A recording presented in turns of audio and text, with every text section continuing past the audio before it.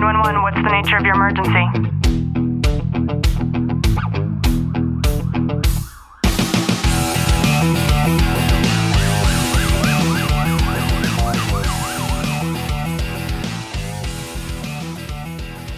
Welcome back to the Tactical Living Podcast. I'm your host, Ashley Walton. And today's episode, I am joined again by my husband and co-host, Mr. Clint Walton. Baby, how are you? I'm excellent. Glad to be here. He's laughing because as you listen to this, I just did this big introduction with my arms raised up into the air as I was announcing it. She's like, ta-da! I do a lot of different, many different mental and sometimes physical tweaks like that before I hop on and I start recording. And I feel like the energy that I have inside of me is really portrayed externally when you hear my voice. So I hope that you felt that one.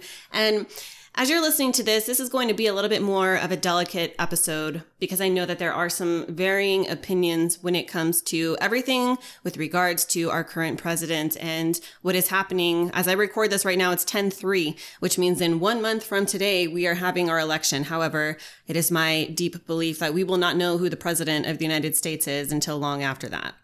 And it's for 10-3 is a code for us in the police department for emergency traffic only. So it's funny that it's 10-3 and how you said it. Like I got this feeling in my stomach like, oh shit, I need to listen up because there's going to be something coming towards me right now that I really need to pay attention to. Wow. There we go. 10-3. Let's go. So I was talking with a really good friend of mine yesterday. And as you know, it's been announced that the president and the first lady have tested positive for COVID. Dun, dun, dun.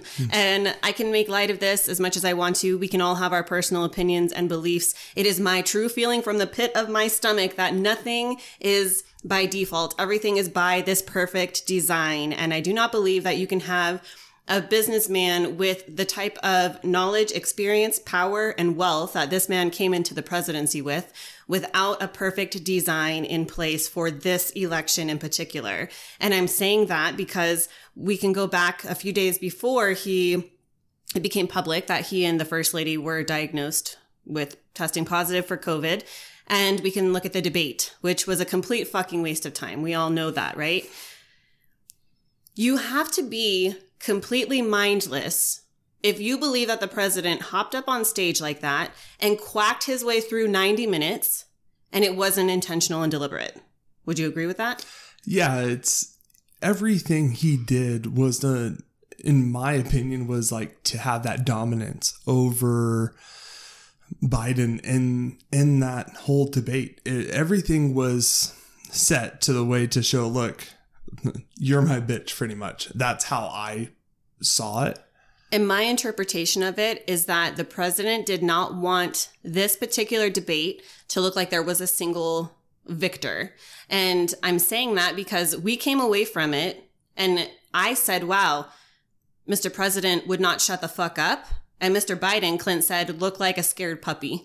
And that was the absolute truth. So we didn't feel any more positive about either party, in my opinion. And if you actually listen to the facts, I can understand how people would say, the other side of the argument would be like, okay, well, the president was just barking his way through the whole thing. And Biden was bringing up this point, and this point. But all of these points, like with regards to the military members that have died from COVID, that's just an example. He had said something like 200, I believe the number was. And in actuality, it was actually only 7.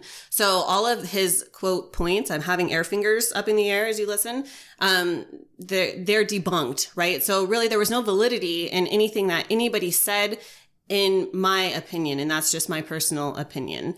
And when I was talking to a friend yesterday, after it was breaking news that the president and Melania Trump have tested positive for COVID, she was explaining to me how many groups on Facebook she's had to tap out of because they're talking up and they're so happy that the president and his wife have tested positive for COVID. And whether you believe in And this is a hard pill for me to swallow and actually say out loud right now, because this might make you stop listening right now, and I'm okay with that. But whether you believe in this virus, in its validity and in its expansiveness or not, I just so happen to be on the or not side of things because I believe in facts. And I've been looking at things like the death and excess rate that's published and things like that. And most people do not take the step further from going outside of their own sphere of influence, which unfortunately just so happens to mostly be Facebook, right? But when we look at the facts, the actual facts in the world that exist, I think that it is a shame. It's appalling that in the belief of many individuals, they believe that COVID is something that is lethal, right? Is potentially lethal.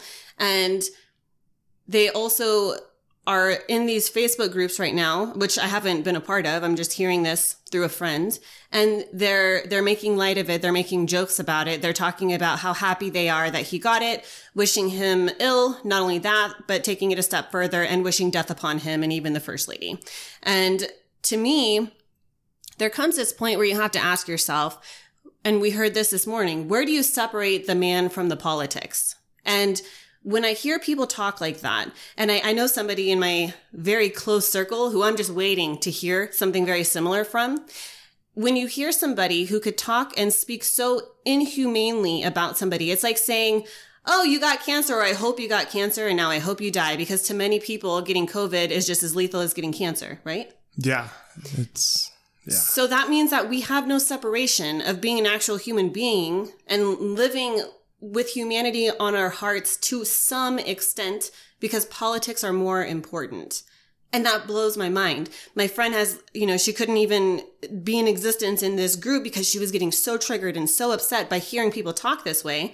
She made one post standing up for the right of humanity, not the right of a man, just the right of humanity, and saying you're wrong and this is not right to do or to speak of as a human being. And I think it's a shame because we have these keyboard warriors. We have people who are saying things like this that you would never say to someone's face. And I think that the whole social realm when it comes to social media is starting to be shed light on so much right now. And we're starting to recognize the negative effects that it's having on us as human beings, because we are being conditioned in such a way that we don't even realize. And it's making us terrible humans. Yeah, and as you're saying this, like, I don't care who it is. I would never wish death upon someone else. And as you listen, like, how would you feel if someone just said that to you? Well, you got it? Well, I hope you die from it now. Like, that is just, where is our humanity anymore? And we see this progressively going through day to day, getting worse and worse, because people forget that behind the politics, there's still that human being and still our brother, our sister, whoever it may be that you're wishing this upon, that's going to be experiencing something that could have detrimental results. The odds are not there him experiencing that. Depending on who you talk to. Exactly. But it's just unfortunate that us as humanity have lost that connection with one another, because when we're typing something on Facebook or online, you feel almost like it's not really going to affect them. But emotionally or mentally, it has to affect people majorly. Could you imagine if the things that we comment on, the things that we reply, the things that we post, could you imagine just taking this back, 15, 20 years ago, and putting it in your head saying, okay, every single thing that comes out of my fingers that I'm replying with, I have to treat it as though I would handwrite a letter to somebody and mail it to them. I can guarantee you Facebook wouldn't even exist. And that's the point.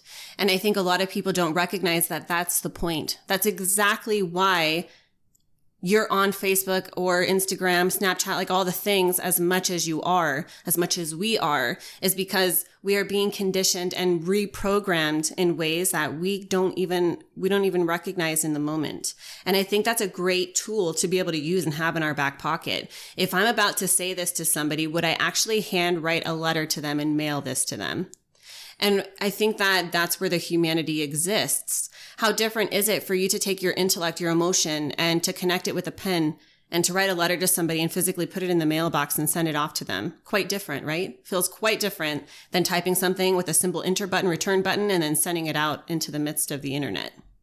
Yeah, that's a very good practice to start thinking of not only the time that it will take you to do something like that, but you're putting in, and I'm thinking about it, writing that letter, you put in that emotion that you truly feel from yourself. It's not like you're being some keyboard hero or anything like that. You're actually taking that time and being thoughtful in your response and what you write.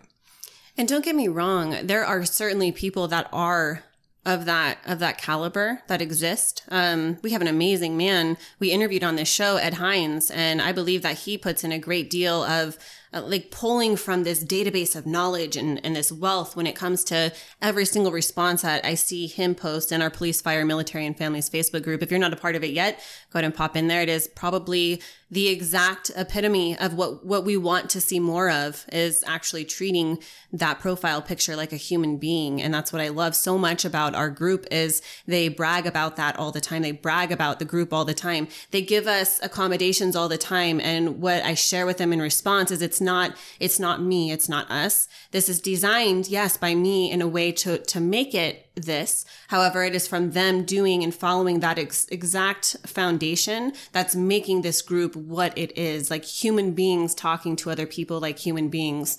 Every single response and reply, and this is coming to me right now, is just as though it was handwritten for everybody that exists in the group. And it's such a beautiful thing to be a part of. So this isn't meant to be a political episode. This is merely something for you to start thinking about for yourself and to just recognize and see how it might be impacting you in your own life. And if you've gotten any value out of this episode, out of this show, we would be internally grateful for you to drop a review down below, and we will catch you next time.